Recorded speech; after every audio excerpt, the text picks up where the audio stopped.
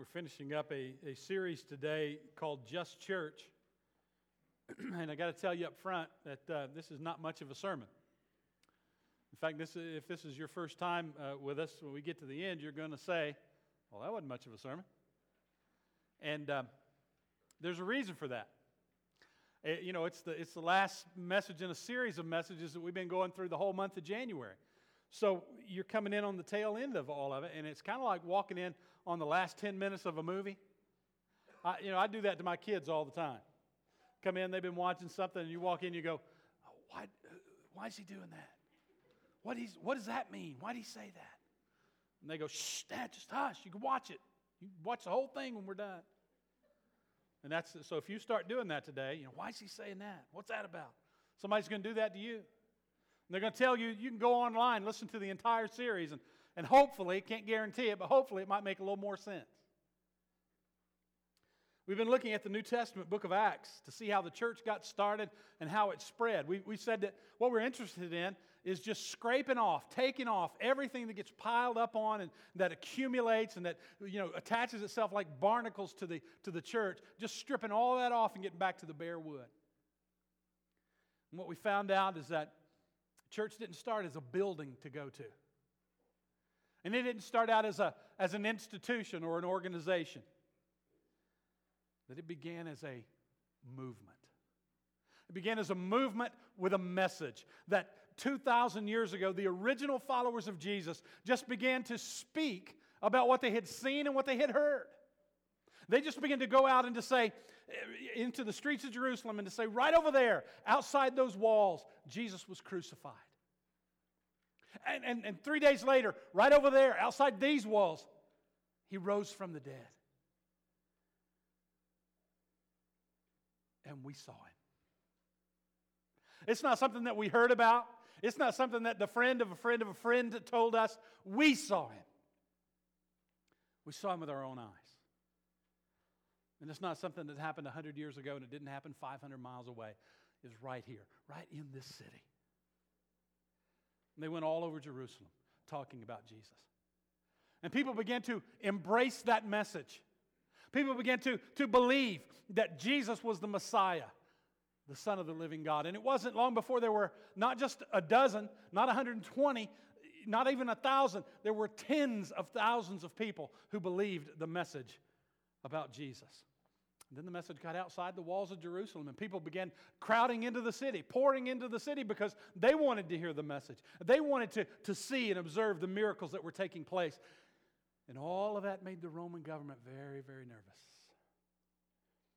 And it made the Jewish religious leaders of the people very, very nervous. So they began to persecute the church. They began to haul people into court, throw people into jail, began to take the lives of some people. All in an effort to try to shut the church down, try to cut this thing off, stop it in its tracks. But it had the opposite effect.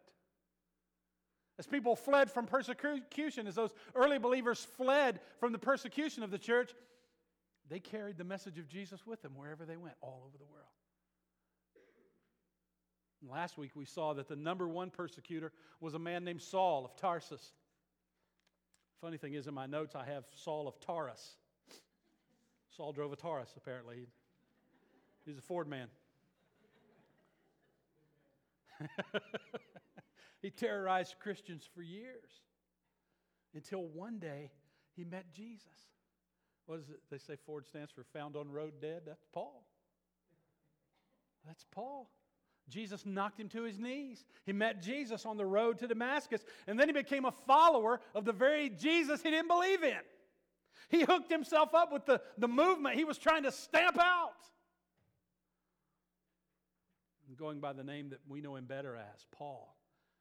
He becomes the number one spokesperson for the church. And Paul went on missionary journeys to places all over the world. He went to every point on the map that they knew about in those days, preaching and teaching the gospel of Jesus. That Jesus died on the cross for our sins, that He was buried, that He rose from the dead, and that He was seen alive after His death by many people. And people in all those nations, all those cities and towns and villages that Paul went to all over the world began to embrace that truth. They began to trust Jesus as their Lord and their Savior. Well, time went on. If you remember any of your high school history or college history, you know that there were some very dark days for the church. There was a whole section of time in the Middle Ages when there were just some horrible things that went on in the name of Jesus. The Crusades were launched in the name of Jesus. The Spanish Inquisition, done in the name of Jesus. Just tragic things that happened. It's part of the church, folks. We can't avoid it. The leadership in the church lost its way. And the theology went really bad, and there's some very, very, very dark days that we have to look back on in the history of the church. But listen, don't miss this, because I know you hear this. You hear this from people you work with, or people you go to school with, or people that you're friends with on Facebook, and they go, well, the church did this, and the church did that, and the church neglected this. Okay, that's true. But in spite of some very dark times, in spite of some very real, dreadful, tragic things that went on in the name of Jesus and in the church, there have always been people who got it, who understood what it was all about, who understood what the point was, who understood that this is a mission, it's a movement. And it's not about a building, and it's not about a liturgy, and it's not about a style. It's about the simple idea that transformed the world 2,000 years ago. Jesus is the Christ, the Son of the living God. He died on the cross for my sins. He rose from the dead. And He lives forever. And the next time somebody starts that yak about, well, the church did this, and the church neglected that, and the church did this horrible thing, you can acknowledge that. You can say, yeah, that's right. We got some dark days in our history, but let me tell you this, so many beautiful, incredible things have been done in the name of Jesus. Hey, how about this? Try this one on for size. Hospitals done in the name of Jesus. I'm not talking about building a specific hospital in a specific place. I'm talking about the idea of a hospital was done in the name of Jesus. And thousands of hospitals built all over the world in the name of Jesus. Millions of people have been fed in the name of Jesus. The very first feeding programs that ever existed, done in the name of Jesus. Millions of people have been given shelter, homes in the name of Jesus. Millions of people around the world today are being given clean water in the name of Jesus. Free education was done in the name of Jesus. And again, I'm not talking about a school being built in a village somewhere. I'm talking about the idea of free education came about because people were pursuing Jesus. Because they understood that education was the key to helping people meet Jesus. And millions and millions and millions of children have received free education in the name of Jesus. Slavery in England abolished in the name of Jesus. It spread to this country. The abolitionist movement came to this country, and slavery was eventually ended in the name of Jesus. Yes, there's some dark days.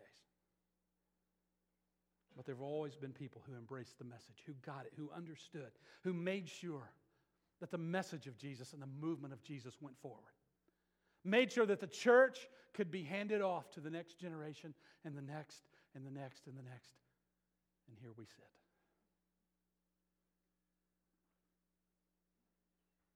Today, as we gather in our little corner of the cornfield, a third of the world's population, all over the world, gathering in the name of Jesus. The movement continues. It's for all times, all places, all people. And that brings us to today, to right here, to right now, to us. Because now it's our turn. It's our turn. There's a sense in which the baton has been handed to us. And it's our turn. A few years ago, we looked around and we realized that there are a lot of churches. They took it out at the first of the year, but there used to be that listing on the church page in the comment of the churches in the county, 75, 80 churches in our county of 20,000 people. So there are a lot of churches, and there are a lot of really good churches. But we looked around and saw there were not a lot of great churches for unchurched people. So we decided to do something about that. We decided to uncomplicate things. We decided to get rid of religious formality. We decided to make things simple, to make it as easy as possible for people who are seeking God and turning to God to understand what God has done for them in Jesus Christ. We wanted to scrape off the barnacles, take the things out of their way on their journey to Jesus. We decided that we wanted to be a church that unchurched people would love to attend. We decided that if we were going to reach people that nobody else is reaching, we were going to have to do some things that nobody else was doing. My goodness, some of the things we've done. There are people who think we're absolutely crazy. And can I just tell you this? I don't care. I don't care. Because in the book of Acts, the reason the message of Jesus survived the first century, the reason the gospel of Jesus made it out of the first century, the reason the church survived the fall of Jerusalem, that's where it all got started. The reason the church even outlived the government system of the world in which it was born. It survived the fall of the Roman Empire. And you know why? Because there were people who were so bold and so confident that they were willing to say things and do things that had never been said and never been done. And they never backed down. And I want to be part of that movement, don't you?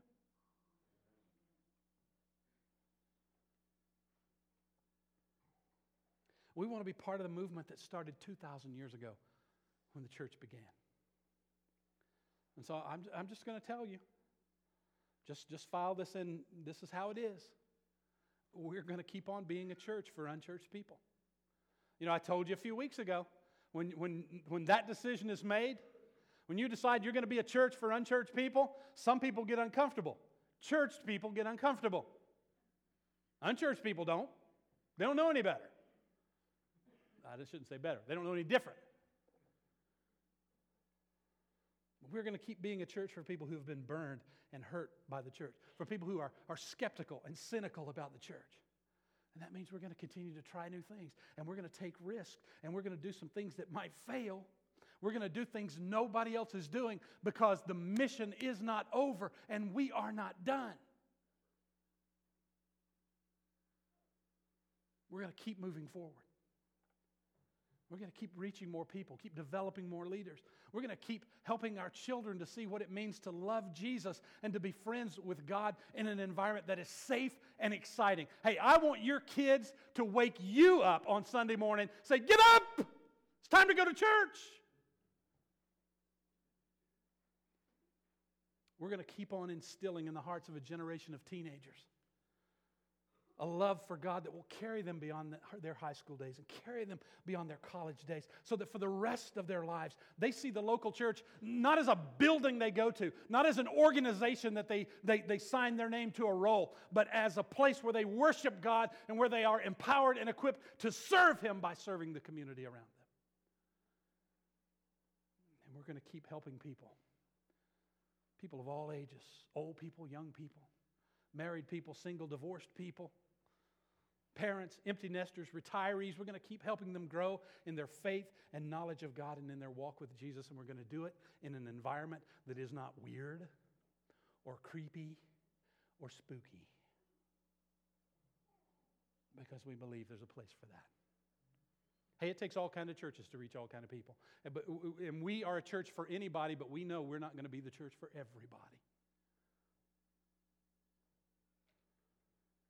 We're going to keep doing everything we've done before. We're going to do it better. We're going to do it harder, because we have more opportunity than we have ever had before. But, and please do not miss this. You're taking notes. You want to write this one down. We are long past the point where I can do everything that needs to be done. Number one, I'm not that good. Number two, this is not a me thing, this is a we thing. The job of leadership is not to do all the ministry for us. It's to lead all of us together into ministry and outreach. Let me tell you how I know when somebody hasn't gotten it yet. When we know they're not a New Hope person, when they're using they and them language. Well, that church over there, you know what they're doing? I mean, they may come and sit here every Sunday, but it's, yeah, that church over there. I don't know why they don't do this. I don't know why they don't do that. If that's how you talk about this church, you ain't got it yet. I'm not trying to hurt your feelings. That's just the truth. When it changes from they and them to we and us, that's when I know we got it. That's when I know somebody's with us. That's when I know somebody's committed to the same things that we're committed to. They may not understand it all. Good grief. If you can understand everything I do, please tell my wife how to do the same thing. I don't understand it all, but I know where we're going. How are we going to get there? It looks a little sketchy to me, but I know where we want to end up. As we move forward into the future together, into our responsibilities and the opportunities that we have as a church, listen to this. Everybody's got to get involved. Everybody's got to get involved. We don't need spectators, and we don't need analysts. We don't need commentators on the sidelines. We need everybody on the field. Now listen, if you're just checking us out, you're just checking out this church thing, you haven't decided if church is for you, and you haven't decided if this church is the church for you, that's fine. You take as long as you need. We'll be your best friend in that process. But I'm talking to everybody else. We need everybody on the field. I wish you could see you the way I see you. Parents, you can relate to this. Educators, teachers, you can relate to this too. Seeing a kid and just thinking, boy, I wish you could see you the way I see you. I wish you could see the potential that you have in yourself. Because I'm going to tell you, if you could see you and you could see us the way I see you and the way I see us, it will blow your mind. You would be unbelievably, uncontrollably excited about what we can do to change this community, to make a difference in this community, and to model how a church in a cornfield can change the world. Change the world. But for us to do that, everybody's got to get involved. Everybody's got to get involved. The last few weeks, we keep bumping into this concept in the book of Acts, boldness. We read about things that they did boldly and things they did with boldness. And, if you were here a couple weeks ago, a couple Sundays ago, it was a little uncomfortable. We prayed out loud together, Lord, give me boldness to speak your word. Stretch out your hand to heal and perform signs and wonders through me in the name of Jesus. Because that was the prayer of the first century church. That was the prayer of the earliest believers. And if there was ever a time in the life of our church where we need to be bold and take some risk, it is right now. I'm going to ask you to do some things that you have never done before. Because now's the time. We're going to take this thing to a whole new level. And we need you to be involved. Because see, we really do believe that everybody spends eternity in one of two places. They're either in heaven or they're in hell. We believe that. That's a reality. That in itself ought to motivate us. And we believe that Jesus is the hope of the world.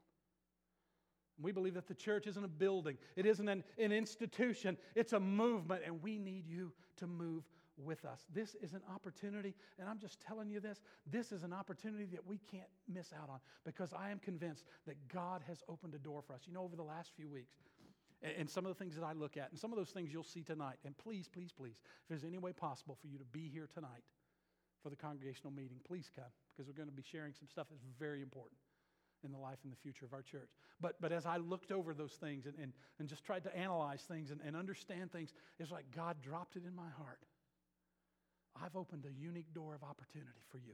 And it's not because we're special, and it's not because we're so smart, and it's not because we think we're better than anybody else. But hey, sometimes God just puts his finger on a person or a place or a situation and says, it's you.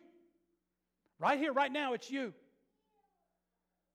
And I believe with all my heart that God has said that to us. That he is saying that to us. I don't think looking back, especially over the last 3 or 4 years, where we've come from to where we are, that we can see anything else.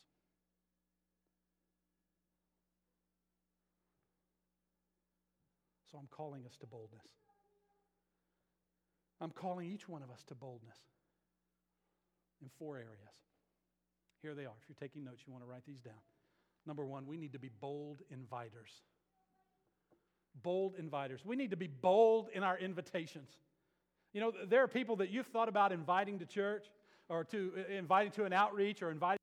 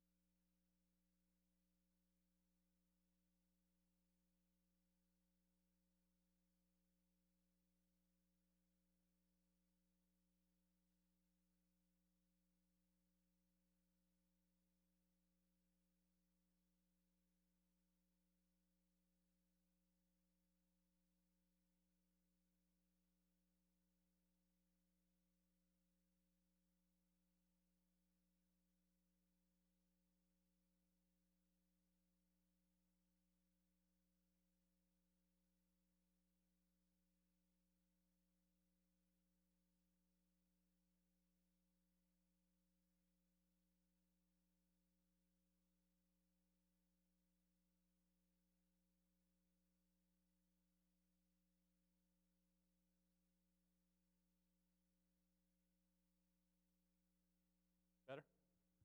Test, test. Can you hear me? All right. We got to be bold inviters. Invitations. Because faith, it will stretch our faith. In our world, think about this. There are people in our world that someday we'll seeing them trust the Lord, surrendering to Him in baptism. And we'll know that we had a part in that God used us to accomplish that. And we want to be your partners in the process. I mean, for years we have said our outreach strategy is invest and invite, invest and invite, invest and invite. Invest your life in the lives of people around you. The people that you work with, the people you go to school with, people you live with, people that you play golf with, people that you love. Invest your life in their life. And when the time is right, invite them to come to church with you. Invite them to Sunday morning. Invite them to an outreach or a special event. And then we will take the responsibility for starting the conversation about their relationship with God. Deal? We need to be bolder in our invitations. Not just for the sake of the person we're inviting, but so that we as a congregation.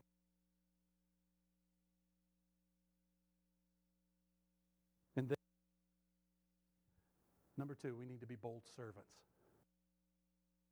It takes a surprising number of people to pull off what we do every week. A surprising number of people. I mean, we've got greeters at the door and people in the welcome center, ushers and coffee volunteers and child workers, children's ministry workers for 2 services. What happens when we go to 3? Is this coming?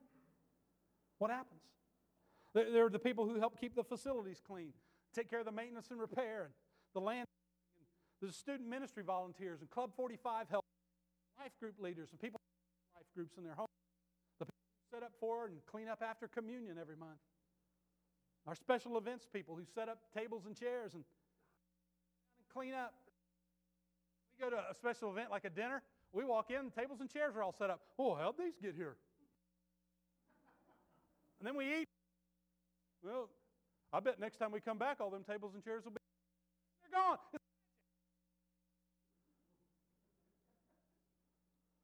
The people who work the egg, folks, 2,000 our egg drop. What that means? Basically, the population of the town of Flora is going to come to our egg drop. If we've got good weather, it'll be more than that. And it takes an army of people to make Bible Beach Club happen. And the people who give out water at the fair, and the people who prepare food for funerals, who deliver food to senior citizens several times. People who prepare food and gift baskets for your worship band. It's here. People just thank you to our volunteers for the difference that you've made in my life and in my children's lives and in the lives of people who decide very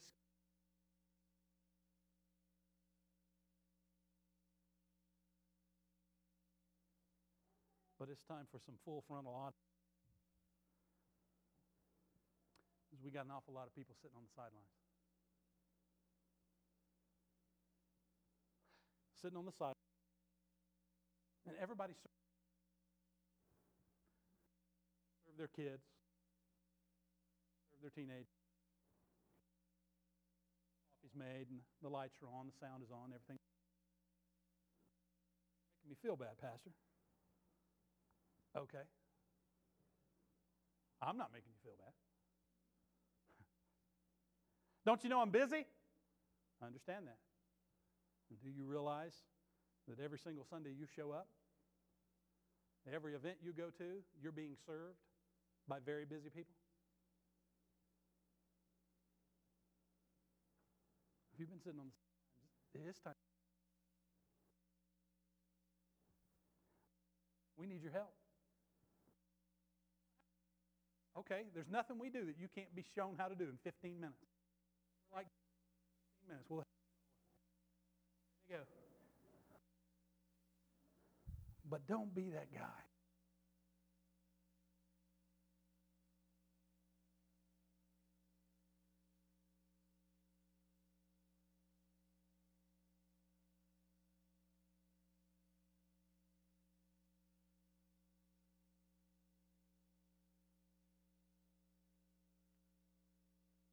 Help us make the most of using our. And then we need to be bold givers. There it is. Church always talks about money. It's your money. If we had more time this morning, I would gently try to pursue on this as perhaps not correct. But in the interest of time this morning, let me just say, you need to get over yourself.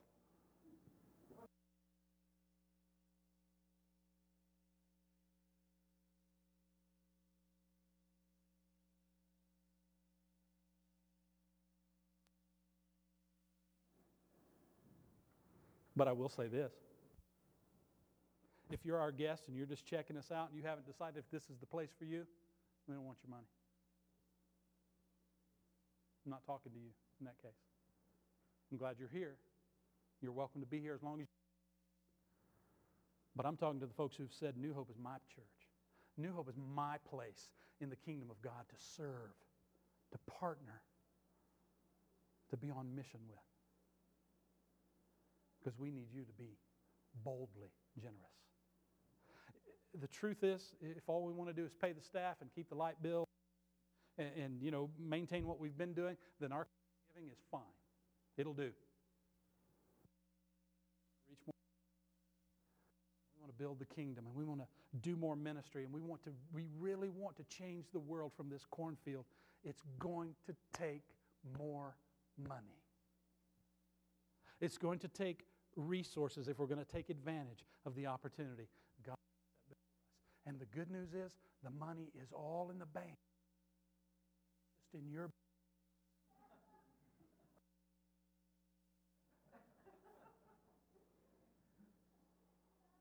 Now this is huge. Again, for time constraints, and seriously this time for time constraints, go to Acts chapter 4, verses that we didn't read when we were in that chapter a couple weeks ago at the very end. Because it says, there's an amazing phrase. Made all the more amazing when you realize, again, this is not a church of a couple dozen or even a few hundred. That this is a church of conservatively 10 to 12,000 people. And there's a sentence that just pops out and pokes you in the eye. And it says, there were no needy persons among them. Because whenever there was a need, those who had houses and lands sold what they had and brought the money and put it at the feet of the church leaders so it can be distributed to anyone who has need. Now, I'm just going to say this. If we would give Testament Christians did in the very beginning, we would never have to talk about money, ever. All we'd ever have to do is share the need. And the truth is, if more people shift their giving online, we could have church and never take up an offering. How cool would that be? Somebody comes to church, somebody visits, maybe somebody you invite, they say, wait a minute, they didn't even take up an offering. And we could say, yeah, that's because we're so committed. So we're so committed and on mission and dedicated to reaching people that we don't want to make anybody uncomfortable. Anybody that's pursuing God and turning to God. And if talking about money or taking up an offering causes, that's what churches do, we'll take that out and never miss it. We could be the first church in the history of church to stop taking an offering on Sunday. Nothing to it if we decide to be bold in our giving. And then number 4, we need to be bold prayers. We need to pray with boldness. And I've resisted up to now, but I'm just going to give in to temptation and tell you specifically how we need to be praying. And first of all, you can keep praying. We can all keep praying the way we've been praying. Lord, thank you for this day, and help us to be safe on vacation, and help me to make an A on my test. We can do all that. We can pray all our selfish little prayers. Pray for all the sick people on our sick list. When we're done with those, we need to pray some bold prayers. We need to pray for the person we know at work or in our class or in our neighborhood or in our family that we cannot ever imagine the door of a church. We need to be praying boldly for them because nobody else is praying for them. We need to be praying for people we haven't reached in the pews of other churches this morning. So I'm talking about the people who are sitting at home in front of the TV or who are sleeping it off or who are headed to the mall because church is the last place they want to be. Let's pray and ask God, how can we catch their eye? How can we get their ear? What can we do? What kind of crazy off-the-wall things can we do to get their attention? To get them to listen to us? How can we serve them in ways that are so unexpected and so appreciated and so meaningful that they will say, I just might have been wrong about church. I just might have been wrong about church people. Those of us who are business-minded, financially astute. I really shouldn't say those of us because I am not. So those of you who are business-minded, financially astute, I want you to pray boldly. I want you to pray that God would dump millions and millions of dollars on the local church in the United States of America, and that the church in the United States of America would be good stewards of all that money. Just millions and millions of dollars that can be used to change lives and reach people and transform communities and build schools and hospitals and build build churches and provide clean water for people all over the world. Pray. Pray for anything else you want to pray for. And then ask God, God, would you please move on the hearts of people with resources in this world and move on their hearts to give millions of dollars to the churches in this country that know how to be good stewards so that people can be reached and the kingdom can be built.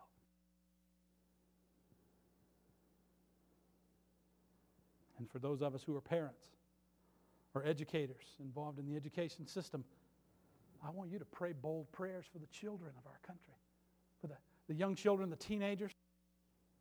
Let's just pray boldly, God, would you raise up the next generation of church leaders and the next generation of missionaries and the next generation of political leaders and the next business leaders and the next generation of inventors and scientists and innovators from this current generation. Lord, I pray that this generation would be the generation of students that say, I get it. I'm not going to drop out of church after high school. I'm not going to drop out of church when I'm done with college. I'm going to stay in the kingdom, reach people, build the kingdom, empowered by Jesus all the days of my life. That's a bold prayer. And let me tell you why this is important. A very narrow, very short window of time. Especially in the context of eternity, it's just a blip. The windows of opportunity do not stay open forever. We have a short period of time, so let's be willing to do whatever it takes. Let's be willing to do anything short of sin to be part of what God wants to do in our community, in our country, and in the world. Well, he told us it wasn't going to be much of a sermon. He hadn't even said no Bible verses yet. Okay, open your Bible to Acts 28. We're going to close with this. We started in the book of Acts, we're going to finish in the book. Last chapter, Acts chapter 28. The end of the book, Paul is in prison. He's been all over the world, all over the Roman Empire, preaching about Jesus, teaching about Jesus, starting churches, starting the movements to carry on the teaching about Jesus. And you get down to the end of the book of Acts, and Luke, that, I mean, by itself, it really is pretty incredible. Maybe somewhat less so because we've been exposed the last few weeks, right, to the boldness of the church, to the unexpected ways they did things. But Luke tells us that Paul is being kept in a private residence at his own expense. Now, there's an interesting way to run a prison system. Okay, you're guilty, and as your sentence, we want you for 5 years, you got to live in this house. Now, go rent it and pay for it, and buy your own meals. And so Paul's in his own house, but he's in there with a guard, chained at the wrist or the ankles, probably one or the other, maybe both, to a Roman soldier 24 hours a day. And look at the final verses in Acts 28. Verse 30 says, 2 years, Paul lived in Rome at his own expense. He welcomed all who visited him. And what did when the next verse says, boldly proclaiming. Say boldly proclaiming. Say it again. Boldly proclaiming the kingdom of God and teaching about the Lord Jesus Christ. Now wait a minute, Paul. Are you the Lord Jesus Christ who allowed you to be arrested? Not the Lord Jesus Christ who allowed you to be shipwrecked? Is that the Lord Jesus Christ that, in His name you taught, and a couple times they tried to murder you? One time they tried to, throw rocks. Is that who you're talking about? Are you talking about Jesus who allowed you to be brought to Rome, chained to a Roman guard? I mean, what has God done for you lately? But there's no pity party here. Where is God when bad things happen to good people? I'm a good people. I'm a missionary. Sacrificed my life.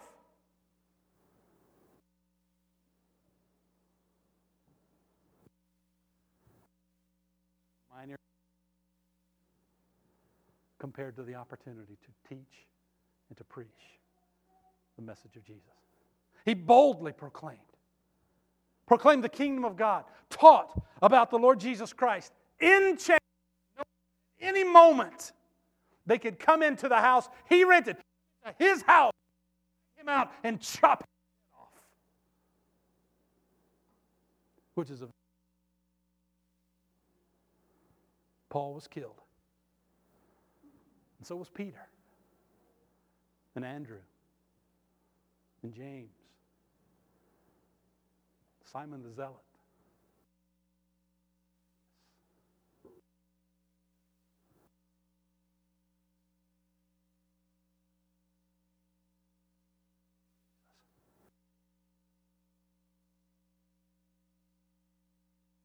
Shipped off to an deserted.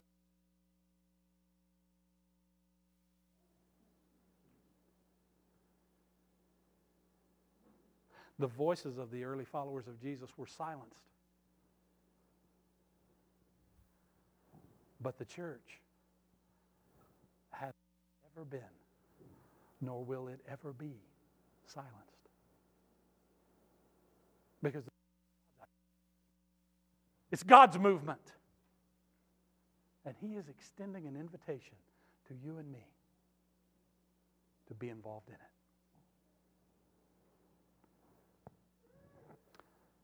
So come on. Let's pray bold prayers.